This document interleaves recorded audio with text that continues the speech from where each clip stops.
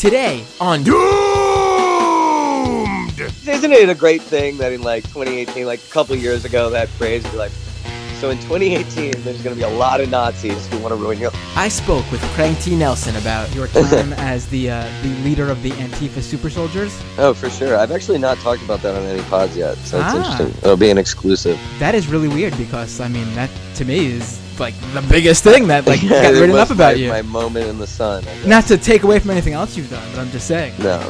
All my other great accomplishments online of fucking making Mike Huckabee mad or something. That and much, much more on this very special second episode of Doomed with Matt Binder.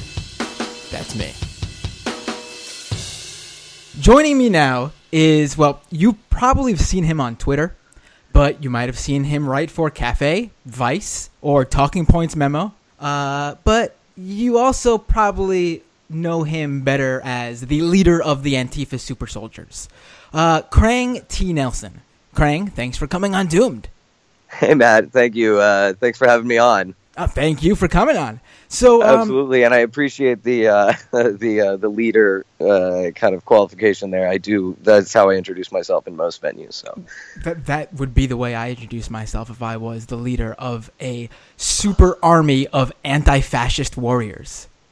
yeah, it's funny actually. I think when that shit started, I didn't even realize what was in my head, but it was like that B plot from the latter seasons of the X-Files. Where there was like, remember there was the fucking like super soldiers and Robert Patrick who had come in to replace David Duchovny was like trying to fight the super soldiers that the government was building with alien technology or something. Okay, yeah. And I was like, yeah, that's a cool, that's a good word. I'm just going to throw that in with some Antifa super soldiers. And the funniest thing was like the number of people who like haughtily online were like, super soldiers? As if I have been training in like fucking shit. Well, let's start there then, but let's just go back a little bit. So, for sure. for people who aren't familiar with you, who are listening to this podcast, which would be really weird because you have way more Twitter followers than I do. So, if you're not familiar with Krang, he is this hilarious Twitter personality who writes some really good stuff for the outlets I mentioned earlier, and one day he's tweeting as he usually does, and boom, this happens. Why don't you take it from there, Krang? Yeah, so it was, generally speaking, the tweet that I made was kind of supposed to be a parody of, like, there was nothing specific about November 4th, really, at that point. There was that I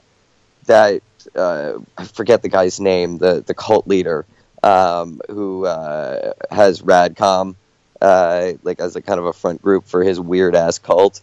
They were kind of being opportunistic about kind of some of the, essentially taking, advantage of, I think, kind of a cultural push that was going on about Antifa being scary.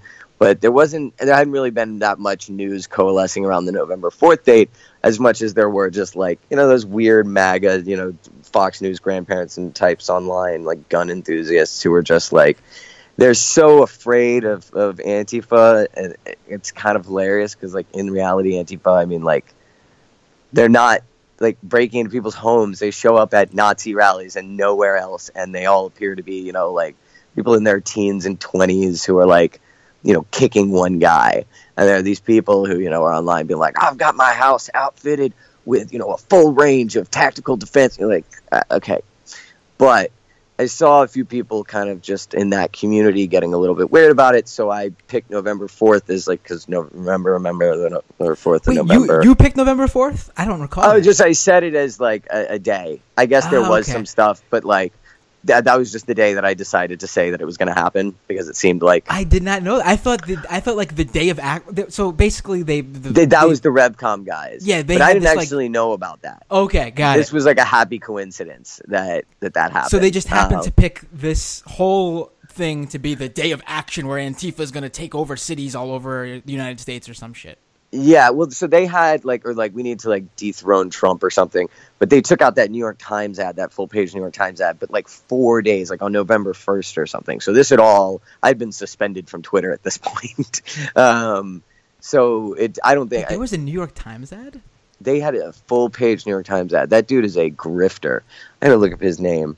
This is going to drive me insane. We can actually look it up if we need to, because this is getting. We need to know this guy's name. Yeah, no, he's like a pretty famous guy. Jack Smith wrote a good amount, like kind of covering. Shout out to Jack Smith, who's amazing. Look this guy up. Let's see. RevCon November 4th. Oh wait, it's Bob Avakian. Bob Avakian. That was going to drive me insane. Yeah. So Bob Avakian was very cynically taking advantage of kind of, I think, the weird swell that people thought things were going to happen on November 4th. But he didn't take out that ad until like 3 or 4 days before, which is why maybe 40 people showed up in one city to like hold up some signs.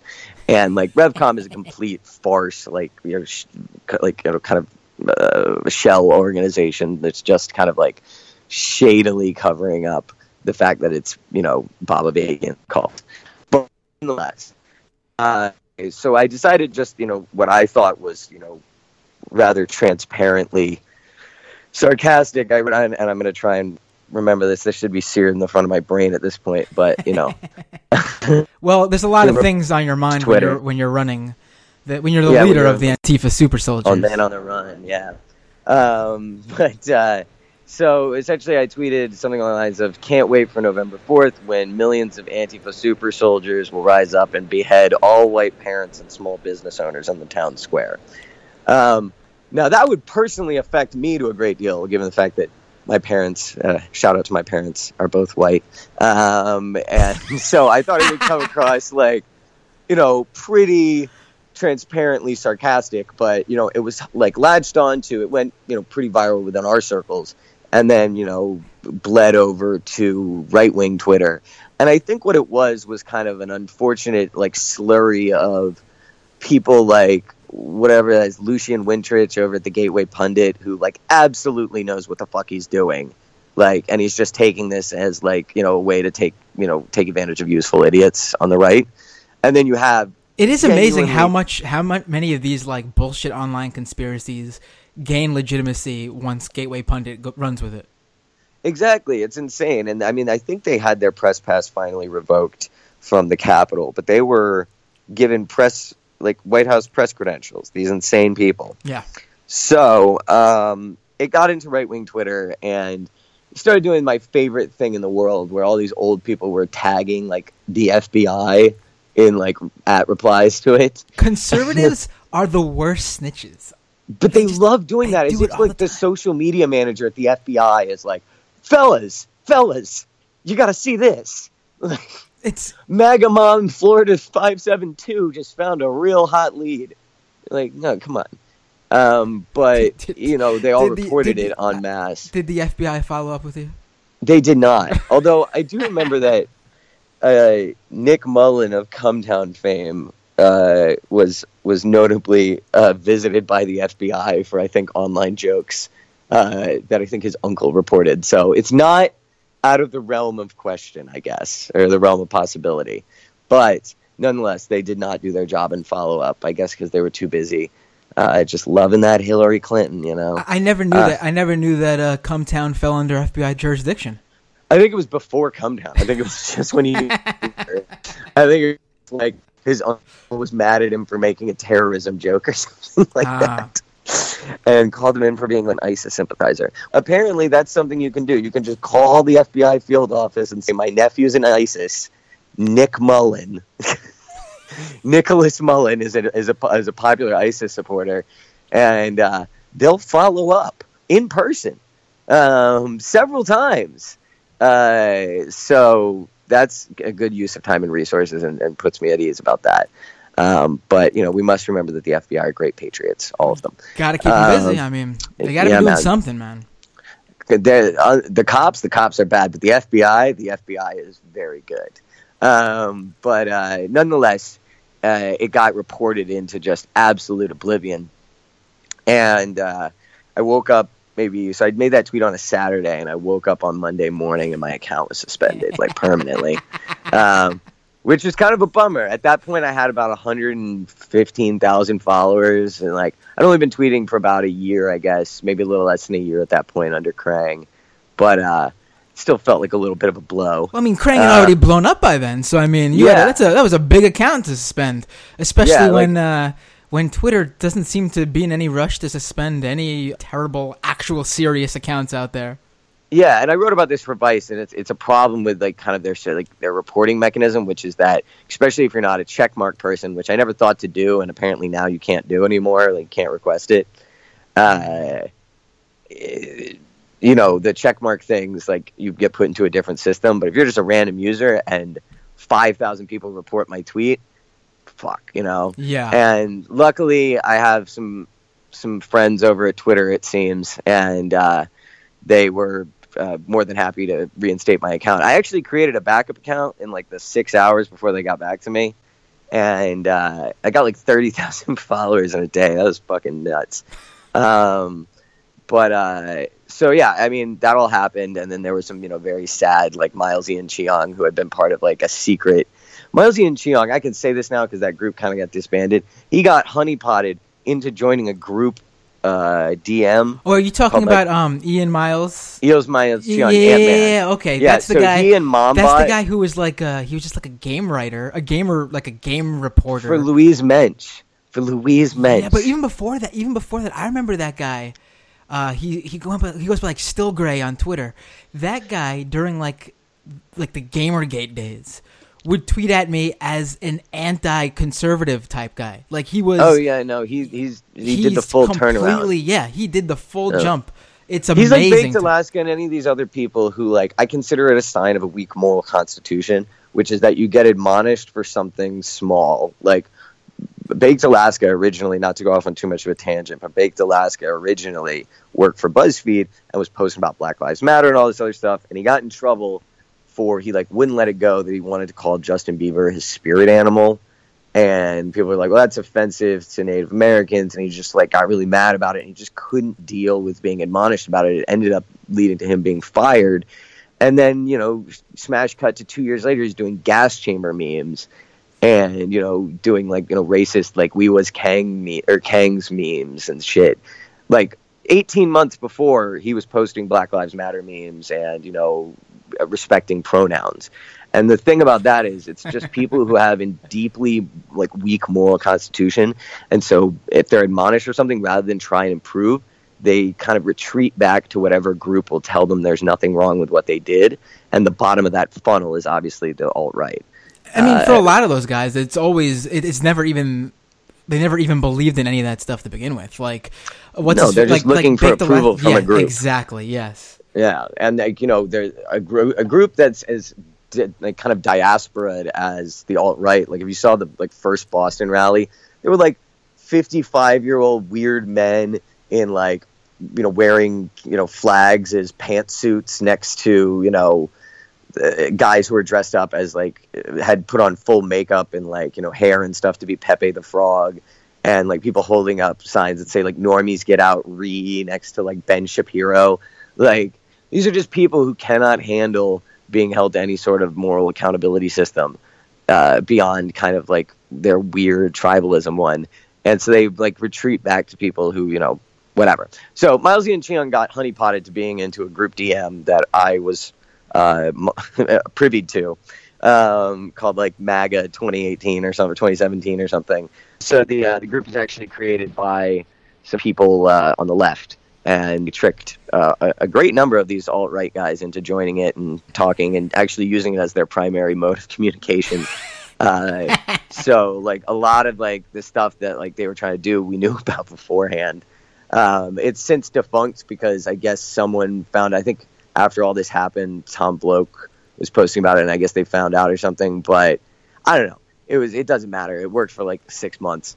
But they were coordinating like, you know, reportings on me. And I guess now they know that Twitter won't stand for that shit, and they stopped trying. But so I was off for a while, came back. It took a little while for my followers to come back, but then things kept going from it. That was what was crazy. So even though I was back and I was clearly making jokes about how this was all, you know, fake and jokey, you know, the Gateway Pundit ran with it, which led to people like Bill Mitchell running with it, which eventually got up to Fox News talking about it on Fox and Friends, which was just absolutely insane. I was like agog. And it was on like the Chiron, Like, it wasn't just something they mentioned. It was like on the Chiron as like the topic they were discussing. And, you know, and it took about a month for it to fully fizzle out. You know, there were people who were, you know, very mad for a while. But so what ended up happening was Tom Bloke posted it, and a bunch of other people posted it, and immediately got suspended too. So it was like this kind of like magic suicide button to post that status at that time. It was like kind of suicide by cop or something. You're just like, I'm going to go and pull out a gun in a crowded place because you knew it was going to happen. Yeah. I wonder if they just implemented to ban people who posted that right away, or if there was some sort of mass report of anyone who tweeted it. I think that it was a lot of people who were really worried. Like, you know, the funniest thing ever was after I got let back on, there were people who were like quote tweeting me, like being, you know, taunting about that and just being like, Twitter support. What the fuck is this? Like, yeah. It's those people. It's always interesting to me when especially it's so prevalent now that the MAGA people, and sometimes even some of these alt-right guys who don't realize that they're the other alt-right guys are shit posting, how easily led by this type of stuff they are. Like, they believe even after it becomes obvious it's not true, it was a joke, all that, like, it doesn't matter to them because they just it's the R poll, or it's the 4chan poll, like, forum posters. Like, you know, they posted, God, my favorite one was they had a picture that was like Antifa. It was like anti-Semitic. It was like, Antifa, rise up and expel the Juden or something. And you're like, oh, this looks so real. You found a flyer for a Nazi Antifa movement. Good job, guys. But I mean, there's people who absolutely believe that, when nothing you say will convince them otherwise. Well, and then, you know, if confronted with like the bold-faced logic of, you know, you were wrong, the kind of go-to response is, no, I was just trolling you. And, you know, I guess if that it helps you sleep at night, buddy. But I think we both know that's not true. I think you were just, you know, gullible into shit, or, you know, you confirmation from other. And, you know, I think they have to just, you know, be on, like, they have to know and live with. And I know, and I can just be happy knowing it, even if they won't admit it. Yeah, I mean, because also, like, what sort of fucking, you know, it's kind of like, I mean, I guess if you talk about, like, the black pill guys and, like, the essential nihilism of it or something, is like, okay, you're fucking nihilist, good job. Like, you're also 17, so good luck with, like, the next, you know, I guess 4 or 5 decades of your life, depending. You'll see how that sticks together. But, you know, it's been an interesting thing to watch develop, kind of, you know, both from an immersive standpoint. Do you still get shit from people who think you were actually the leader of the Antifa uprising? No, there's some funny things. There's some people who think I work on Wall Street, or like because of like a joke tweet I made, which is like. So you don't work on Wall Street? I don't know. I couldn't begin to tell you how much I would hate doing all that math. We're now narrowing down who the real Krang T. Nelson. The real Krang is he's not a Wall Street or a Madison Avenue power broker. That is not who I am. But it's funny. Like, I don't bother to correct him. It's interesting. Like, I don't reveal too much of my, like, kind of background. I guess a little bit has come out through my writing advice, like, about, like, going down south with my family and stuff like that. But, like, the amount of mythology that has been created about me on the right, because they don't know anything about me, is just really funny to watch.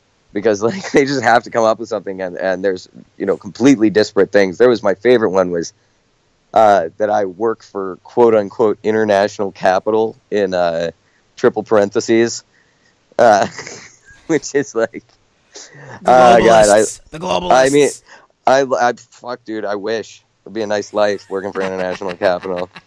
Get that sweet stuff. Don't worry about, you know, fucking paying for, you know, subway rides and crap. That would be the globalist worries not for these things. They're ferried about in their secret underground subways that are fancy. Although I don't know if you knew this, there is a secret underground subway in DC for politicians that is wonderful. Is there? Oh wait, is that the one that gets them from like each of those congressional buildings? Yeah, all the congressional buildings, and then to like certain other buildings. I do know about that. So I grew up in DC, not very fancily, but you're in DC, like whatever.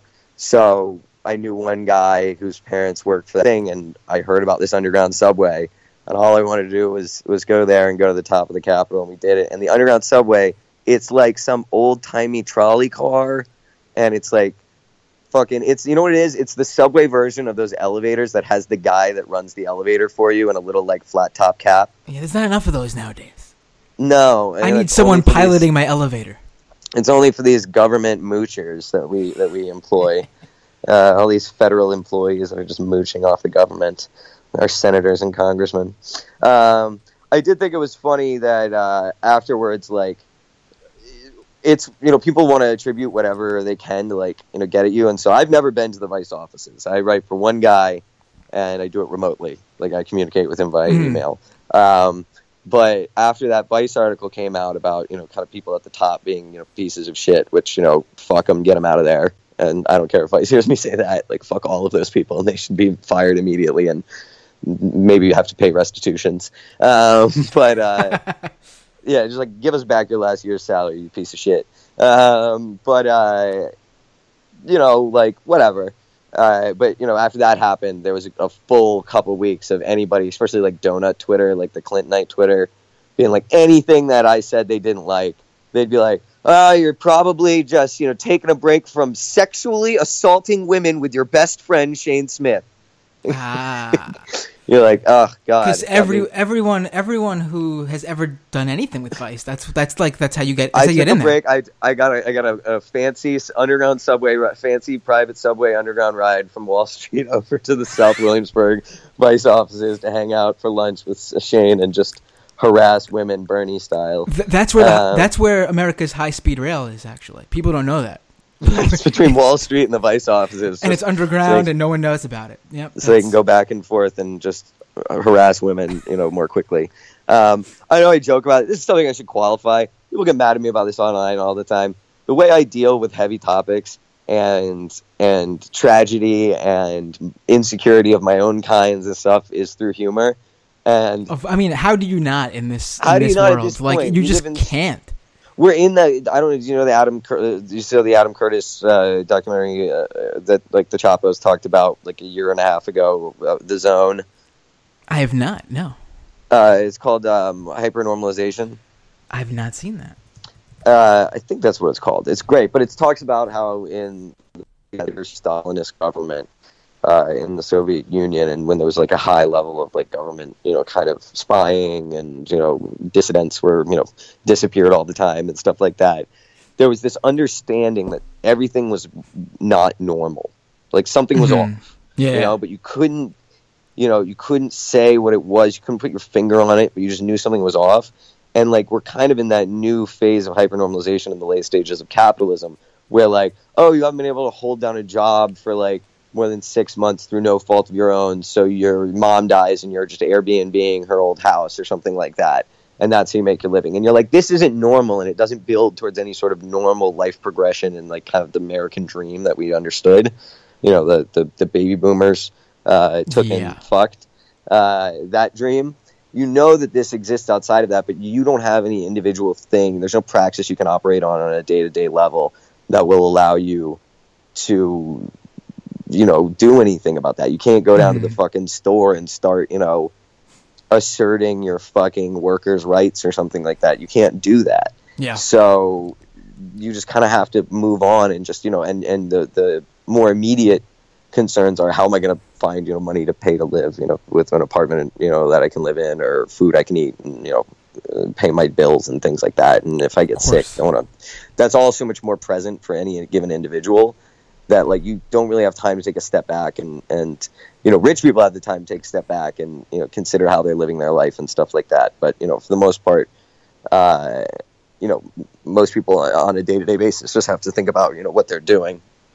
So in that way, I feel like we're a little bit in the zone now where everything that we've been doing online is just coming back to like something's off. Like, this shouldn't be how things work. This shouldn't be how things, like, information is disseminated. This shouldn't be how people,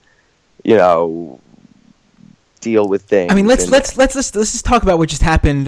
This will give a date for when this was recorded, but who cares? Let's just talk about what happened literally 30 minutes before we started this conversation. Oh yeah, my little sister is in Hawaii right now, so shout out to my non-vaporized little sister. Yeah, a emergency alert goes out over people's phones, and apparently it even went out on the radio and on TV in Hawaii. Yeah, no, some sirens went off too. And sirens went off. That let me read this emergency alert exactly, word for word. Ballistic missile threat inbound to Hawaii. Seek immediate shelter. This is not a drill. Now, exactly, we're in the fucking zone, man. I mean, a couple minutes later, not even just a couple, I would say about good 10, 15 minutes later. So for 10, 15 minutes, people in Hawaii are thinking that they got to run for cover somewhere. 10, 15 minutes later, they're being told that it was accidentally sent out and it was supposed to be a test. I don't know about you, but when I put out my emergency alert tests, I always end them with, this is not a drill. It's baffling to me, and what it was funny is, so I saw that it was online, and my family has like a group message thread, and my sister's in school in Hawaii, and I was like, I'm going to text the family thread, see what's going on, in Hawaii, as this is concerning. And of course, all that effectively did was, I think I made my mother shit her pants in the middle of teaching a high school English class. My sister seemed remarkably unfazed by it, as kind of shockingly I was as well. I was like, oh, so it's happening now. All right. And I said, yeah, it wasn't even like people were calm because they didn't believe it. It was like people are calm because it was like, oh, here we are. If it's here, like this is where we are now. I felt like it was like almost like when you did bad on a test and you're waiting to get the test back, and then you get it back and you did bad, and you're like not that upset because you did bad. You were just like, yeah, I was expecting this. And it's like, it sucks, but it also was kind of revelatory for myself, at least, to realize that in the event of a nuclear war, I guess the question of what I would do would be make online posts. It's like the aliens that find our nuclear obliterated, kind of hellscape of a former civilization and go through some old records, find my posts. I guess it'll all be worth it. I know people were joking about that, but what would we do? Like, even if let's say the internet and Twitter and all that stuff didn't exist. Like, it's not like we live in an age where, everyone knows where their local fallout shelter is, and we've gone through the motions of what to do if we get one of these tests. Nobody knows shit what to do if this was actually supposed to happen. So I remember. It's not like, oh, you're wasting time posting, and I smartly got to my local shelter. Like, I wouldn't have known what to do if there was no internet, no Twitter, none of that stuff. I guess we would have been calling people and like shit posting over the phone. I don't know. Yeah, man. I remember. So I was in DC on 9/11, which was absolutely terrifying. And my father was supposed to be on a United flight from Boston to DC that morning. I knew that. But it was 2001, and I didn't have a cell phone. You had the phone in the principal's office or some shit like that. And this happens at 8 a.m. or something. And we all get called in and we're talking about it. And they'd say, United flight. I just lose it. I'm like, oh, it's my dad, and he was on the one after it. Oh wow! But they tied up all the phone lines in DC because it was still analog back then, and they wanted emergency services to be allowed to get through. So now it's this totally different thing where everybody can communicate. We have Twitter, we got Facebook, we got text, WeChat, or all these things, and everybody, I guess, this is what people would have been doing in 9/11 if we had the means to. I don't know. I also think it's kind of interesting that we've been desensitized to the point where we were like, I didn't know I didn't know what to do. I didn't have any, kind of real thoughts on it. But I do remember when we were in school after 9/11 happened. Growing up in DC was weird, that shit, because we had the teen murder rate record, so we had a government imposed curfew. Yeah, winner. That's why they changed the name from the Bullets, because they thought it was a bad. Yeah. Reference that we had the highest teen murder rate in the country. It was under Marion Barry. And so we had a curfew of 11 o'clock every night if you were under 18. So you had that. and then you had the sniper, which was absolutely fucking terrifying. That was the worst of all of them. That was then, I lived in New York my whole life. I remember watching the sniper thing on TV, and I was just, even at that age, I was like, this is insane. Like, especially right after 9/11 and everyone's already on edge. It was crazy. Yeah. And then I missed school because of the anthrax, so they found the anthrax at the post office near my school and stuff like that. Like, it was a weird thing. So they hired, like, the school system hired these, like, consultants or something like that to come in and do, like, a terrorism, like, training seminar, like, once every month for, like, 6 months or something, and get the kids ready to be, like, terror attacked, which was great. As a 13-year-old, it was just exactly what you're looking for. Hey, I would have looked at it as, sweet, time away from class, you know? Time away from class, yeah. I know, it was just assembly time, except we had to learn how to deal with being attacked. And so, like, the 3 ones that we had were Move to Safety Up, which was for chemical attacks, Move Safety Down, which was for and then Intruder on Campus or Shooter on Campus. And I remember this kid in my class raised their hand and asked, like, what happens if a nuclear bomb goes off? And whoever, I think it was from, like, a Booz Allen or something like that, like some security consultant who clearly had no bedside manner with kids, or, you know, whatever, presentation manner with kids, just very, very explicitly described to us how we and everybody we loved and knew would be killed in these horrific ways. They're like, there's no escaping it. And people kept, like, being like, what have we got in the subways? And he's like, well, there'd be 800-degree nuclear winds that would whip down through there going about 500 miles an hour. It would cleanse your skin off your body. Oh, my God. We were 13. Oh, man. Yeah, so I thought about that too. But, like, now, I guess, especially growing up in D.C., I'm very desensitized to all that shit. We also had this crazy... D.C., like, people don't know about this. It doesn't really make the national news, but pretty regularly, an old man flying a Cessna for the first time accidentally drifts into, like, restricted airspace, which is very... Because National Airport is right across the river from downtown D.C., so restricted airspace is a very close to non-restricted airspace. Mm-hmm. And, you know, it'll be some old couple, and they will scramble fighter jets and evacuate every government building because some old couple was like, Harold, I told you. Like, it's just like they took a wrong turn in their little fucking biplane or something. And it happens semi-regularly. Not as much these days, but under Bush it happened all the fucking time. Yeah. I live by Citi Field. So whenever they have the military aircraft like fly over for events, I'm usually sure that a plane is crashing or about to crash into my apartment building. It is, oh, yeah, man. Yeah, it is extremely loud, and I'm thinking to myself, well, this is it. This is just how it goes. This is why did they build such high buildings up in these areas where these planes can quite clearly crash into them?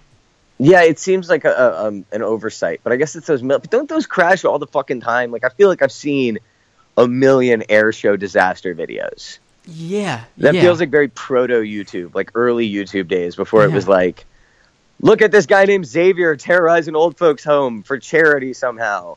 Like, and they had all these crazy Logan Paul bullshit. Wouldn't it be insane if Logan Paul was behind the terror warning? He is, you know, he's so stupid, first of all. How do these, I mean, it's obvious how they get so famous because they don't give a shit, so they just post whatever. And they have no online. Filter. Yeah, they have no filter. Yeah. But, you know, how the thing that gets me isn't that Logan Paul, this fucking idiot kid, posts a video of a guy who committed suicide in the Japanese forest called, like, what's it called? Like Suicide Forest, too. It's that so many people watch that video without any sort of problem with it. And a lot of those people are I'm assuming, pretty young, and so no problem in it. So that's... I've said this many times. People always focus on Facebook and Twitter being where all this terrible shit is happening, and we need to, Facebook and Twitter have to patrol. YouTube has been terrible. YouTube is literally probably there's like they many times worse problem. They have a real bad pedophilia problem on YouTube. It's kind of insane. I think that's been something that's been really shocking to me. Like, all due respect to the Pizzagate believers, but that shit is insane. But I think the larger trend, especially with all this Hollywood stuff, is of learning of all that shit going on. Like the fucking pedophilia rings of America, which I kind of assumed was like more of a niche problem than it's turning out to be. I was reading some really interesting article recently about how like there's private Periscope accounts or something that they all have some like code word in their username to let people know that they're like a place to get child porn, and it's so incredible that this stuff flies on these major sites, and you'd think there'd be some sort of bigger filter, some sort of technology that would be able to stop this in its tracks, but I guess we gotta wait for these guys to care about this shit to do something about it. I mean, it's insane. I don't know. I think insane. I mean, we care about it a lot more than we have historically as a country. I mean, I remember I was hearing about like how they dealt with like child porn in like the 80s, and like the local cops would come and like tell you not to do that. Like that's what they used to do. Like when it was like VHSs being mailed to your house, the cops would just like intercept it and be like, "Don't do that." And like I guess maybe they'd try and figure out who made it, but like the people who were receiving it were like got no punishment. And so at least like as a culture now, we're like, that's a horrific crime and should be pursued to the fullest extent of the law. But like, yeah, I don't know. They are, if nothing, you know, I mean, like with all of that shit, like with drug dealers online and, you know, human traffickers, everybody, they're just, you know, very, you know, I guess malleable in their processes to like kind of, you know, be nimble around, you know, law enforcement. So like, you know, law enforcement gets on one forum, they go to another one or something like that. But back to Logan Paul real quick. That shit he did in Japan with the forest, I found to be infinitely less offensive. Not infinitely, but less offensive than everything else he did in Japan from like a cultural standpoint. I think it's globally offensive. But it was interesting to me that people were like, this is particularly disrespectful to Japan. And I'm like, I think that's disrespectful anywhere. The filming the suicide thing? Filming next to like a suicide victim. You're like, I don't think that's a Japan thing. I think you're like, that may fly in Oklahoma, but not, that might fly in Queens, New York, but not here in Japan, mister. But the other stuff he did was, he was just walking around being fucking Mickey Rooney in Breakfast at Tiffany's, essentially, like assaulting random people, and just, even if it wasn't racist, he was throwing been Pokeballs at random Japanese people and police officers and shit, and like, you know, rubbing his ass on walls and like licking people and stuff, like licking people, breaking shit that was not his. Yeah, that to me is all punching down, which is like, if you're gonna punch down, at least be fucking funny. Like if you're gonna be like punching down, like one of those like, you know, early internet, like something awful forum type, you know, kind of early mean internet shit. Like, at least, like, do something unique and funny. Don't just fucking, like, go around and, like, okay, so you're obnoxious. That's your gimmick? You're just a really obnoxious person? All right. But, I mean, it's amazing to me that, like, I think, you know, it's good that he's getting whatever pushback he's getting, but, like, the whole brain that's being developed by that YouTube culture is fucked, in my mind. I don't know. I don't want to be, like, one of those, like, slightly older guys who's like, the kids in their early 20s are fucked. But... you know, like, I'm not even a gamer, but like the idea of watching someone else play a video game is thoroughly baffling to me. Oh yeah, like the whole Twitch culture and yeah, but that started on YouTube. Yeah, and you have like, you know, PewDiePie on YouTube and stuff like that. Like, he's just some like he's not particularly funny. Like, I don't get it. And you know, I mean, my ex used to have this friend who was like a famous YouTuber or something like that. She was like 23 years old and she did like makeup tutorials and like would talk. But like for the most part, she seemed like just a normal like girl from like New Jersey. You know, just like she, you know, wasn't crazy with makeup. She was like a little, you know, looked like she could have been a theater person.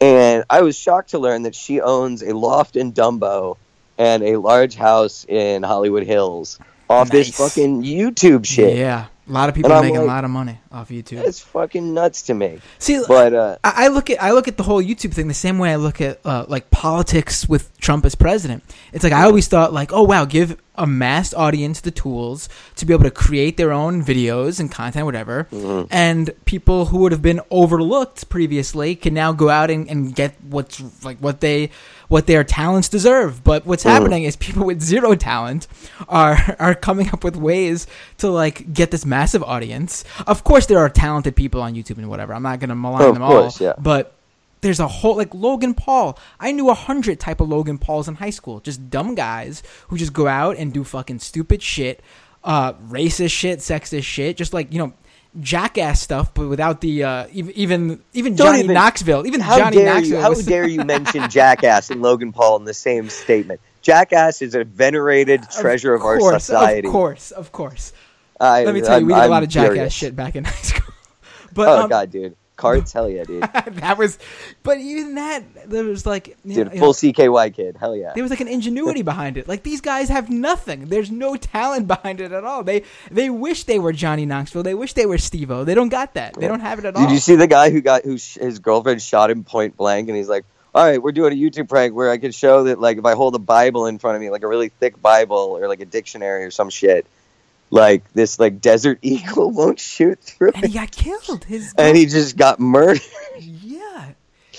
He asked his girlfriend to shoot him. She did for a YouTube prank video or whatever. And like, it's not even a prank, but that's what I feel like everything on YouTube that's big, they always name it prank. Why didn't you just shoot a book first? Yeah. Just put a book against the wall and see if the bullet goes through it. This requires maybe $1 more. You got to buy another book, so maybe a $20 more investment for the bullet and the book. Well, maybe he felt like his life wasn't worth the extra $20. I don't know.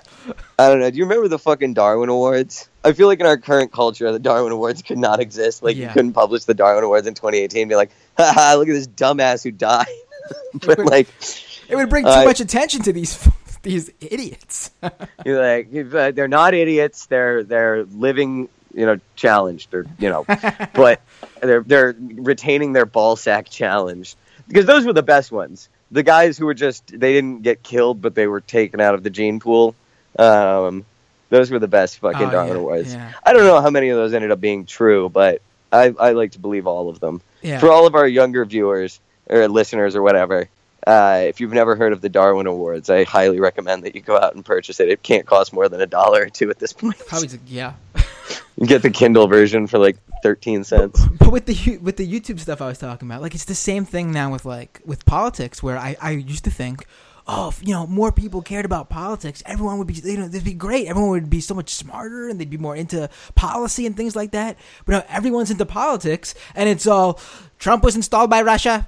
That's what happened. He's not really the president. It's like, holy shit, everybody, what the fuck's going on? Like, I regret wanting more people to get into politics. I regret it. I wish. Yeah, 2016 was definitely the year of me being disillusioned with, like, I don't know. I guess, like, under Obama, you could be forgiven for thinking, like, the majority of the Democratic voter bloc are, sane and rational people. And I remember being on the Majority Report during that time and getting maligned by the centrist type liberals, getting maligned by them as being emo progs. That was like the big word. What? Yeah. If you I've never even heard that one. Yeah, emo prog was the big term during the second term of Obama. If you had a problem with the kill list, if you had a problem with drone strikes, if you criticized the fact that El-Waki's 16-year-old son, who was a U.S. citizen, was taken out by a U.S. drone strike. Middle of nowhere for no reason. Yeah, if you had a problem with any of that type of... If you defended Chelsea Manning, if you... Future U.S. Senator Chelsea Manning. Baby. Yes, I just saw that. That is... I hope... Oh, God, hell yeah, baby. Wins. If you had a problem with any of that stuff Obama did, then you were called an emo prog. That was the term. It felt much bigger at the time, but now that, Bernie Bros arose from the 2016 election and brocialists and all that, I feel like emo prog has really fallen to the wayside, but emo prog will always hold a special place in my heart. Oh man, I probably would have caught a lot of that too had I been on Twitter at that moment. Yeah, I mean, it's just like I was disillusioned with those people. Like, there's like, I guess you call them like 8%ers or whatever. Shout out to Maple Cocaine for coining that. But I think a lot of those people, this gets back to this thing that I think I heard first vocalized by Leon and Felix, shout out to them, that I'm choosing to call niche erosion. And it's a really interesting point, which is the idea that, like, kind of X number of years ago, the internet was more of a diaspora sort of thing in terms of communities. There were a lot of people who existed on kind of very niche message boards and things. Like, I personally was the moderator of a skateboard photography forum in my teen years. Like, that was my main kind of posting venue. And then now that we've had this kind of erosion in the same way that's happened with hypercorporatization. I had a pro wrestling fantasy federation, so there you go. So there you go, yeah. So in the same way that happened with, like, X number of years ago, we had like 50 banks, and now we have like 4. Like, the same thing has happened with social media, kind of with the hypercorporatization of everybody acquiring everybody. So now you have basically like a couple main platforms. Instagram is one of them, but it's even owned by Facebook. So you have a couple of platforms, maybe 3 major ones that people are actually, having dialogues on. Because I'm going to say Tumblr, people don't have dialogues on Pinterest or really Instagram. So, Facebook, Twitter, and Tumblr are where people are having dialogues now. And it's just forced us to be like, we're in the same room as people who are Nazbol. We're in the same room as the Donut Twitter people. And it just makes for this fucking... One, you get fewer interesting kind of people, I think, because, not to, talk too poorly of myself, but, you have people who become popular and, they're pushed on you, you sign up for Twitter and they're like, here are like the 9 people you should follow. It's like, Chrissy Teigen, fucking, Jack, fucking, no, like, you should have more of a diaspora because it's, I think where better conversations happen. Yeah. And I think that's kind of happening with YouTube. I mean, even YouTube years ago was, there were some like popular people, but they were of their own, kind of, silo. But, now you have like YouTube sponsored personalities, you have billboards for like their shows that they're producing. And, it's just becoming kind of the same thing, just an erosion of niches kind of across the board, which unfortunately creates something that is usually has wide appeal but low value. Yes. Like Logan Paul. Logan Paul appeals to a lot of kids, but he has low value. If he was doing something that was more niche and more interesting or more, respectable, he would have less of a, a broad appeal. It's kind of like you go to a restaurant that makes everything tastes like shit. If they make like 8 different types of cuisines, Logan Paul is like a trying to. Yeah, he's trying to appeal to everything. I have been that man that's made the mistake of going upstate and sitting down at a diner and being like, oh, fish and chips. Yeah, you get a burger at a diner. You don't order fish and chips at it. You get a burger, you get like a chicken sandwich or something, straight up. You get the chili or something. Like, I've gone deep into those like 10-page menus. Never get anything off the the dinner menu. It's always just get off the lunch menu, even if it's for dinner. Because you don't want to try the diner pot roast or whatever it is. Yeah. I was at a bed and breakfast in Vermont a couple weeks ago, and they were having like some like Rotary Club meeting or something in the restaurant downstairs. Visiting Bernie? It was what? Visiting Bernie? Yeah. Doing the Bernie Sanders fantasy tour of just stomping around, being unemployed and disrespecting women. But no, I was in like the restaurant and I realized, okay, it's Friday, and I looked at the menu and it was like Friday only seniors menu, meatloaf nights. And it was like, I love that they have a menu that just like makes things for old people. Like, it's the early bird special, man. Yeah, I do remember I got to eat like at I was like one of my friends was writing for a food blog at one point, and they took me as their +1 to this like free dinner they got at 21 Club. What? Which finger out. I was very out of my element. And maybe 60 years the junior of anybody else there. But they took us downstairs and showed us Richard Nixon's old bottle of wine. But then, we had a tasting menu, and it was like out of a fucking, like, old Audrey Hepburn movie. They were like, next up, lobster Newburg, paired with lobster, like, baked thermidor. And, like, for dessert, we got Cherry's Jubilee and shit. I'm like, this is the oldest menu I've ever seen. You guys haven't updated. I had leftover spaghetti last night. Eisenhower. Like, oh god, it was good, I guess. It was just like, I don't think I've ever had lobster thermidor before or since. Nor seen it as available. But nonetheless, I don't know. I mean, I think, like what you're saying, it's almost, I'm writing an article about advice right now, actually, about kind of like failing up in the conservative new media, which is, I think, there's a lot of kind of parallels to be drawn between someone like Logan Paul and someone like Laura Loomer. Oh, absolutely. I mean, if even we just focused on YouTube and exactly what you were saying about these YouTubers, like there's no good out of some young person stumbling upon some like 2-minute Stefan Molyneux rant, and then well, okay, fine. Like let's just say that. Is that how you say his name, Molyneux? Molyneux, yeah. So let's just say that. Let's just say French that like Canadian. Good. I have no idea. He's some crazy. Yeah. But I'm shaking my fist at the Quebecois. No, I'm just kidding.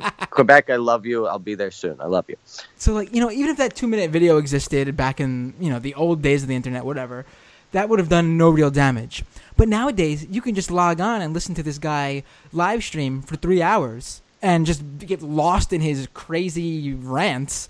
And when you're a 13, 14, 15-year-old guy... Alaska's I got kicked off Twitter rant was 9 hours of him in a parking lot. It's like, who watches this stuff? But there's an audience. There is an audience.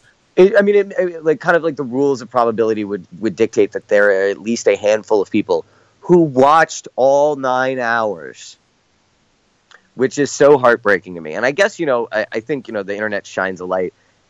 I think it's tempting to believe that the internet has created these people, and I don't think it's created anybody. I don't think we were smarter, 40 years ago or anything like that as a society in general. I think that, we just had a more siloed approach to who had voices in the media and a more measured approach. And so like now every idiot has a voice. But in terms of those parallels, speaking of every idiot, people like Laura, people like Jack Posobiec, people like Mike Cernovich, they kind of fail upward in the same way. Like, Logan Paul, yeah, it's funny that he got kicked off that thing, but a lot of people do like just as bad things on YouTube, and they get like a little bit admonished, and all it really does is increase their notoriety because people are talking about them, and that's their goal. Like they're kind of attempting to be trolls, and in the same way, we're like, how is that functionally different than going and jumping on stage at a Shakespeare play and screaming "You're all Goebbels" or something like that? That was so bizarre when he did that. Bizarre. So Laura went on stage and Jack just started screaming from the rafters, "You're all gerbils."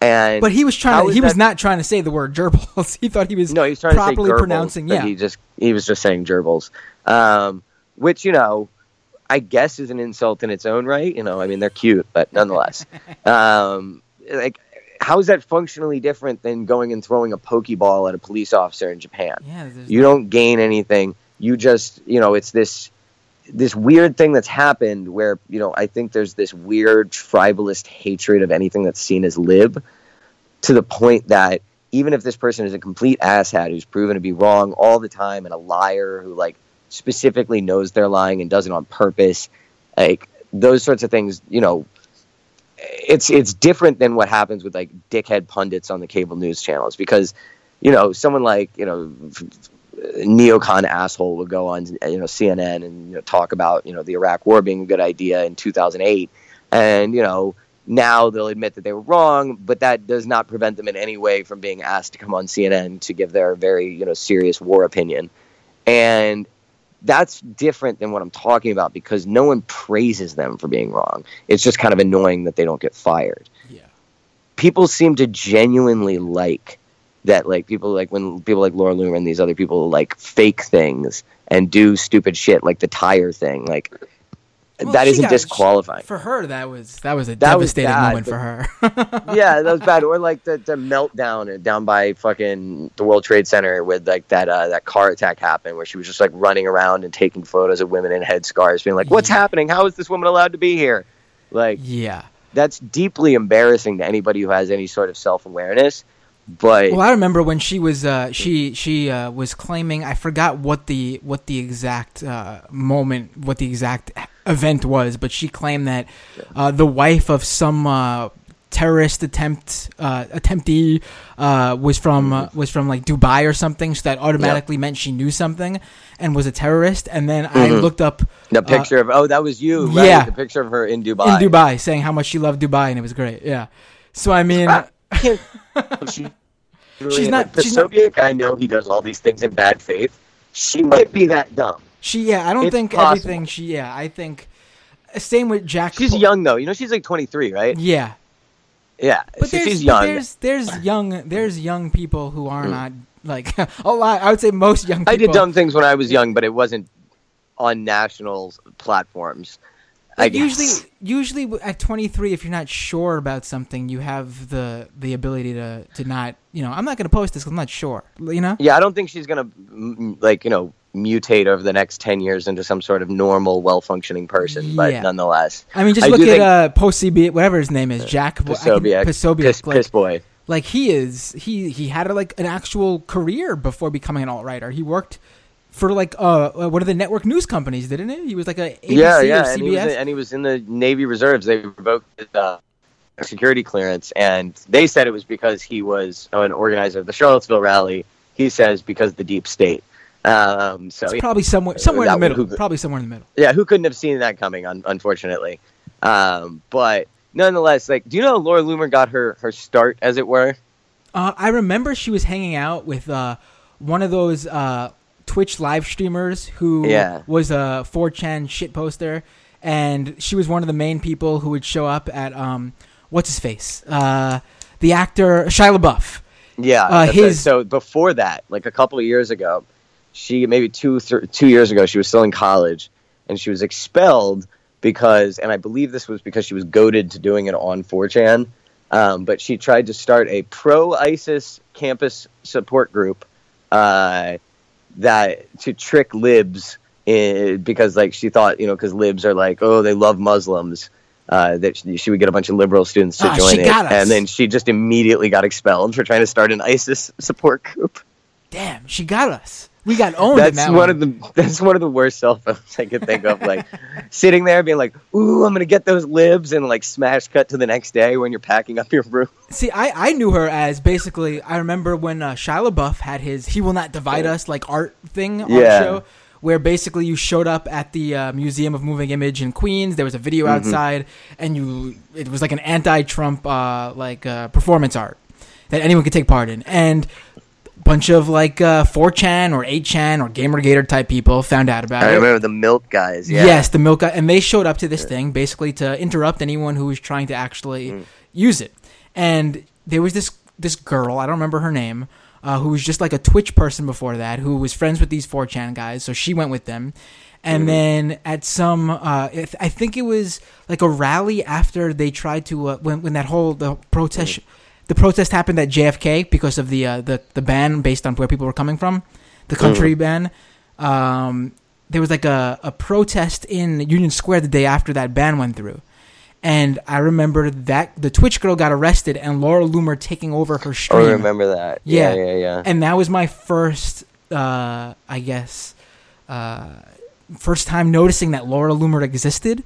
And I just remember thinking, this girl is not very, but at least she has a distinctive look. Yeah. At least the Twitch girl, while she was completely everything I'm against politically and a loser, at least she's somewhat entertaining. Laura Loomer is just, out there.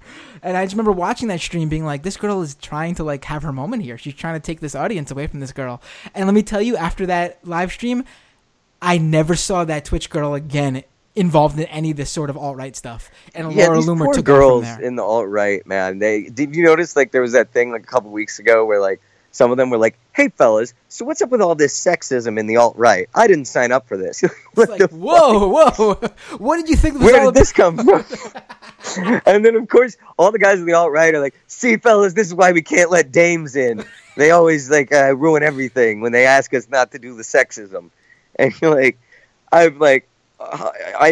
a little bit of I have the smallest modicum of sympathy for the girls of the alt-right who are I can't even just you can't even just go after the girls, the ladies of the alt-right though, because in the same respect a lot of these alt-right white supremacist guys are all why aren't we making more babies and spreading our white seed or whatever. It's maybe because you're hey broad, step back, let us handle it over here. What? Do you not see the disconnect there? Exactly, and the same point too is I I think a lot of these girls will come to the alt-right kind of ideology because they're into traditionalist lifestyle. Like, you know, they like the idea of returning to hearth and home and all that other crap. Like, you know, what do they call it? A purposeful wife type crap. You don't need to be forced to do that. Like, you could just choose. You could live in a world where you could choose to be a housewife. You can just do that. They're just really mad that no one else wants to do that with them. I always think about what the life of a purposeful wife must be like. Like, she's going around, like, she can't have anybody. She's not Amish or anything like that. She's not Mennonite. She doesn't have, like, some weird community of, like, old-timey people, or people who wear old-timey clothes with her. Do you see that shit where she started sewing, like, floral skirt bottoms onto jeans, but, like, at halfway down the thigh?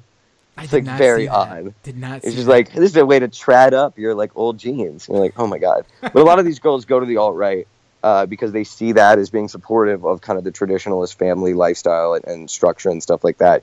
And they want all that, but they also want to be able to, like, take the lead when it comes to, like, letting their voice be heard. Which, like, guys, like, you can't have it both ways. I'm sorry. Well, or, you know, you have to start a traditionalist movement that is anti-sexist somehow. I don't know how you would do those things, but, like, at the same time, I never want to say anybody who's harassed or anything like that deserves it. Because even if they go into that, no one deserves to be harassed.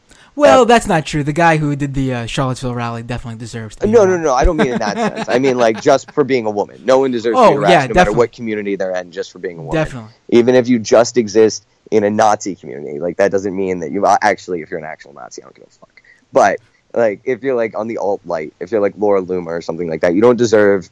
to like be I would never catch the brunt of sexism just because you made the very bad decision to ally with these people. But having said that, it'd be incredibly stupid. They jumped in a pool and were mad that it feels like a lot like they jumped in a pool they're wet. It would be incredibly stupid to go sign up for a sexism club. It would be so ridiculous to go after Laura Loomer because she's a girl when there's so much to go on, so much actual, like, imagine that. Imagine thinking the problem with Laura Loomer is that she's a lady. Yeah, as if, like, her level of, like, idiocy is you know, exclusive to her and not actually way more prevalent in, like, because I'm thinking about, like, there's her and Lauren Southern and, like, Britt Pettibone and, like, a few other of those idiots. Have you seen the video? Have you seen the video of Lauren Southern? Everybody is this Canadian alt-writer who became famous working for, like, the Rebel Media or something. One of those conservative. That's where Laura Loomer worked. Yeah, I think that's where everyone gets their start now. That's the new, like, intro. That's the new, like, Newsmax or something. Oh, God. But have you seen the video of Lauren Southern discovering that she is not all the Scandinavian or Nordic person that she is, or whatever it is? I did. It's absolutely hilarious. There's one like that where I feel like it's an older video, but it was like a video of a guy who was like an actual Nazi finding out that he was like part African. Or that was like on like some one of those. It was like on Maury, yeah, or something. Yeah, but there's something about Lauren Southern on her own getting like her 23andMe done or whatever. Yeah, and she gets it back and she finds out that she's got a bit of Spanish blood in her. Just amazing. It's just absolutely hilarious shit. She could have stopped that video at any time. Like, did she realize that she didn't have to post that video? That's the thing that's so amazing to me. Like, you know, obviously, you know, Vic. Vic has been doing, like, these amazing, like, kind of roundups of, like, stupid things Vic Berger, yeah. Yeah, I mean, God send that man some fucking bonuses or something, because how he has the tenacity and the willpower to literally watch all of fucking every, like, minute of everything that Baked Alaska and Mike Cernovich stream is beyond me. It seems like torture, but nonetheless, he, you know, decided to, you know, do that for all of our good, for the benefit of all of us, and you know, he should be thanked, you know, heartily for that. But, like, they published the worst self-owns, and I think the understanding is, like, oh, you know, it's to, you know, like, no one who's, like, not a fan of mine is going to be watching this, and then, you know, fucking Vic is out there watching it, and he gets everything. It's amazing. Oh, yeah. I mean, it's all out there for us to find. We just have to dig deep into it and find some of this stuff. This is a bit off topic, but I got to tell you, when I first saw your Twitter name and your Twitter avatar picture, it being Krang from Teenage Mutant Ninja Turtles, and then obviously reading your politics and everything, it definitely sent me in a fantasy world where I imagined what the rest of the Teenage Mutant Ninja Turtles politics would be. And I gotta say, from being a huge Ninja Turtle fan when I was a kid, some of it's pretty crazy. Like, I think Raphael would definitely be like a Bernie supporting socialist. He would be part of the DSA. Michelangelo would definitely be someone who voted for Jill Stein. He definitely would be one of those, like, I know Michael Brooks, my buddy over at the Majority Report, he calls them the dumb left. Mm-hmm. Those crazy, like, Seth Rich leftists. Oh, my God. Yeah. Michelangelo would definitely be one of them. Donatello, I think, would be a donut. I think. He seems like someone who'd be a donut.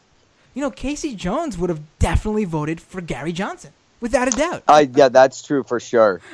Casey would have, and then, all right, so my only thought is that I think Michelangelo would be a Trump dude. Because Michelangelo is a fucking frat boy. He's got the fucking backwards visor on. He's just a party dude. And those guys just love that. Michelangelo would be that guy. You know that picture when Trump won? And there was that picture of like 5 guys whose names all looked like they were like, Travis. In blue blazers and red hats, just screaming like banshee screams. Yes. Oh, yeah. Yeah, okay. It was like a famous photo. Yeah. Michelangelo is friends with those dudes. That's his friends. But I would just say... feel like he'd be way too into like weed or something to want to be... Well, could even get behind Trump, you know? Those guys smoke mad weed. He's not an intellectual enough to think about it beyond the fact that Trump's big and party. So he's a big party dude. I think that... My only other one is, who's the purple one? Who's like the... That's Donatello. Donatello. Donatello was a supporter of David French's campaign, or non-existent campaign. That's my thought. He was like one of the guys who was like, guys, he's going to do it. He's got the background. He's got, he was in fucking JAG, fucking in the Navy. He's got the background. He's got the intellectual fortitude, and he will stand apart from Clinton and Trump. And then just it didn't happen. Yeah. God, that would have been so fucking funny if he ran. Yeah. Because he doesn't have enough money. It would be really funny if he like had enough money to like Ross Perot it and just like somehow got into every debate and just complained about everybody not like respecting centrism enough or something. I wish someone, if not him, someone like that could have easily done it. Like, how did Evan McMullin not find a way to get on the stage at some point? Like, how did he just not figure out a way to just sneak on in there? God, I would have hated that, though. He would have been the worst. He would have been, like, every one of Clinton's most obnoxious answers. Like, she had some good answers, and she had some really obnoxious answers to a lot of the questions in the debates. Take whatever her most obnoxious answer was, times it by 10, and that would be Evan McMullin. He would use the word patriotism 1,000 times more, and, like, fuck me, dude.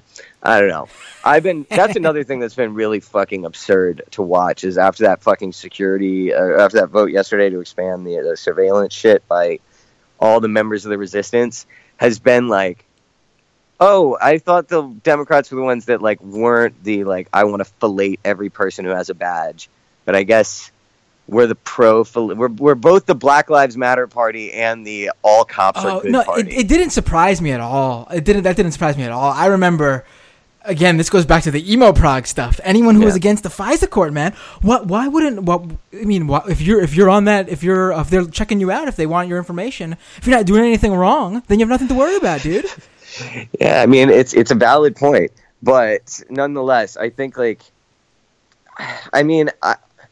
I don't know. I'm constantly just like thinking about how easy it was to get away with crimes back in the day. Yeah, it's probably not a good thing to think about. But it's like it reminds me of that old John Mulaney stand-up bit where he was talking about how like back in the day you'd wear like your Sunday church outfit and you'd like write your name on the wall of the bank in bullets and then be like, tell him it was John Brown and the Beaver Boys. And like, just as long as you weren't in the bank when the police got there. I think about how like easy it would be like if you lived on like a farm in 1900 and you like didn't like your neighbor and the cops would like, what was cop like work like back then? Like the bar for like reasonable doubt must have been much lower. Oh, like they were like, he was well known to be in a feud with Farmer John, and like, well, this. I always love this tidbit when anyone brings up police. Did you know that you can actually score too high on an IQ test, and that disqualifies you from becoming a police officer? What? Yes. What's too high? Let me look up this case. This case has been on, like, I don't know the exact number, but this case is always in my mind whenever the police come up. It's the first thing, and people are always shocked about it. There was a year 2000 case where a man sued because he wanted to be a police officer, but but he scored too high on their intelligence test, and so they wouldn't hire him. And so they thought he wouldn't be like a good foot soldier. Exactly.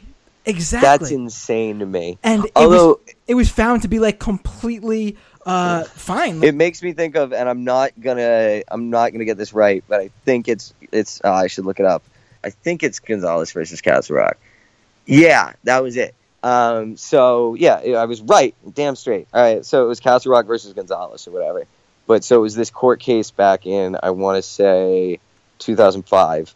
That was like it got to the Supreme Court, and it was the one that like proved that, or like set the precedent rather, that the cops are not under any obligation from the Constitution to protect you from crimes. They're only there to arrest individuals who commit crimes. Because basically, like, this woman called the cops like a bunch, saying like, "Hey, my ex," or something like that, is gonna kill me. He keeps like trying to come to my house to kill me, and they're like, "Well, if he kills you, call us back." And like a couple days later, he went to her house and like killed her and like everybody else who was there. And they tried to sue the police, and it got to the Supreme Court, and the Supreme Court decided 7-2 that the cops were under no obligation to protect you, despite the fact that their badge says to protect and serve. They're under no obligation to do that. Their only constitutional obligation is to arrest people guilty of breaking the law. So if you combine that with yours, that means that cops are required to ignore things that are to not protect you and be dumb constitutionally. Yes. Here's the case. Okay. So this was in September of 2000. A man by the name of Robert Jordan, he lost. This was an appeal. He lost when the Second U.S. Circuit Court of Appeals in New York upheld a lower court's decision that they did not discriminate against him because the same standards were applied to everyone who took the test. And basically, this guy took an exam in 1996 and scored a 33. And that put him at an equivalent of an IQ of 125. But the police only wanted people who scored a 20 to 27 on the test. So the theory that they claimed was that if you scored too high, you would get bored with police work and leave after undergoing the training. But I don't believe that for a second. Where do you find detectives? Where do you find the people who have to deal with really hard cases? I don't understand. If you have all these dum-dums becoming beat cops, where do you become, where do they find their pool of smart guys who can solve high-profile cases? Well, I think that's probably less of a necessity because most of the crimes are probably being caught on camera, and it's like an easy thing to do, to catch people. That's what's insane to me. We're under such a deep surveillance state that the idea of getting away with a crime in New York City is baffling to me. How you they're checking your phones, they can do all this stuff. You're on 18 different security cameras in every place you stand. But people get away still. Kind of. There's that one guy who got away with that bucket of gold dust a year ago. I remember that. Cool. Yeah. That was such a crime opportunity. He walked up to a truck him. And there was just a painter's bucket of gold dust, and he was like, "Okay," or gold flakes or whatever. I mean, I honestly would have seen that and thought nothing. I would have had no clue what the hell that was. I'd have been like, "Well, that's a cool color." I certainly would have thought to take it, but that's, I guess, just my timid. I'm not a big crime doer as a rule. Maybe the guy who stole it was his politics. He was an anarcho-libertarian or something, and he knew exactly what it was. He's a member of the DSA getting up to their old hijinks again. But he knew exactly what it was. He believes in the gold standard. He doesn't... what is Melania going to eat now? That was her breakfast. Gold flakes. Yeah, I think about fucking old timey robberies and stuff like that, or even watching movies like Snatch and stuff like that, where they do I don't think there's ever been a real life murder or robbery that has been nearly as cool as the average TV murder or robbery. I know it's probably been a joke that's been said before, but she lives in a town of 200 people, and they have 8 seasons of someone getting murdered every day or every week. What show is that? I'm sorry, broke up a bit. Murder, She Wrote. Oh yeah. Yeah, but any of these shows, fucking even take something really mainstream, fucking Monk or something like that. In Monk, there is a genius unsolvable murder once a week in San Francisco. Like something that involves, robots and body doubles and fucking, exploding ink and shit once a week. I can only wish that we had actually that caliber of criminals in the world. It would make it more interesting, at least. Law and Order needs to steal real life events all over the country just to have it all happen in New York City. It's funny. I was raised in 1990s Washington D.C., but my mom because of Law and Order, I'm going to end up raped and killed in the middle of a bush in Central Park, and I'm like, that's not really the vibe anymore. I don't really think it's like some morning yoga class comes across me. I gotta say, I haven't been to, I'm not a big traveler, but I've never felt safer than in New York City. Easily the safest city in the entire country. Anyone who thinks that New York City is dangerous or scared to come here or envisions like 70s, 80s New York, that hasn't been the case in many, many, many years. No, and years ago I lived in kind of a suburb, like a working class suburb of Boston. The one that The Departed was set in, which has since become very hip, but at the time was not. And I think the locals very much resented the presence of college kids in that area. But nonetheless, when I was in those areas, I never thought twice about it when I was there. And then I moved to New York, and then I went back, and I was like walking down this street, and there were all these street lights, but there was no one on the street. And I was like, oh, you could just so easily murder me right now. I would murder me. But like in New York, yeah, I mean, it's funny, like while you're in New York, the only group of people that I ever get like a little bit cagey when I see them coming down the street is like a going out group of dudes, like a group of like 10 white dudes in going out shirts. Like they're always going to harass going out people. Shirts. Like the button down shirts that they all wear. Oh, like okay. Yeah, those guys. Like those fucking like banker and like, fucking corporate guys. I fucking have a dog too. So when I am not drinking on a Saturday night and I walk my dog in the East Village at 1 a.m, I'm accosted unmercifully by bros. You gotta watch out for the bros. They're not the Bernie bros. They're just the bros. No, they're the bros, the worst of the bros. Yeah. But it's not exactly what Law and Order led you to believe would be the biggest threat to your happiness in New York City. But they actually are the biggest threat. But as you said, there's no threat really. So them being the biggest threat is actually just a testament to how safe everything is. Well, it's funny that so my brother lives in Chicago, and my mother's family's from the South, and they're educated people, they're doctors and shit like that. They're not podunk people who are into mysticism or anything. Like they have access to materials and things like that would tell them that this is not true. But I guess where they get their information from, their news from, they literally think Chicago is an absolute war zone, and they are terrified for him. And he lives in Evanston or some shit like that. He's not anywhere near what's going on. But to them, it's insane. And I remember I go down and visit my aunt and uncle down on the farm sometimes, and I'm always like, if you're ever up in New York, and they laugh and laugh and laugh, they're like, we're never coming to New York City. They're like, we will never set foot, because they literally think that if they set foot in New York City, they will be murdered, the second they get here.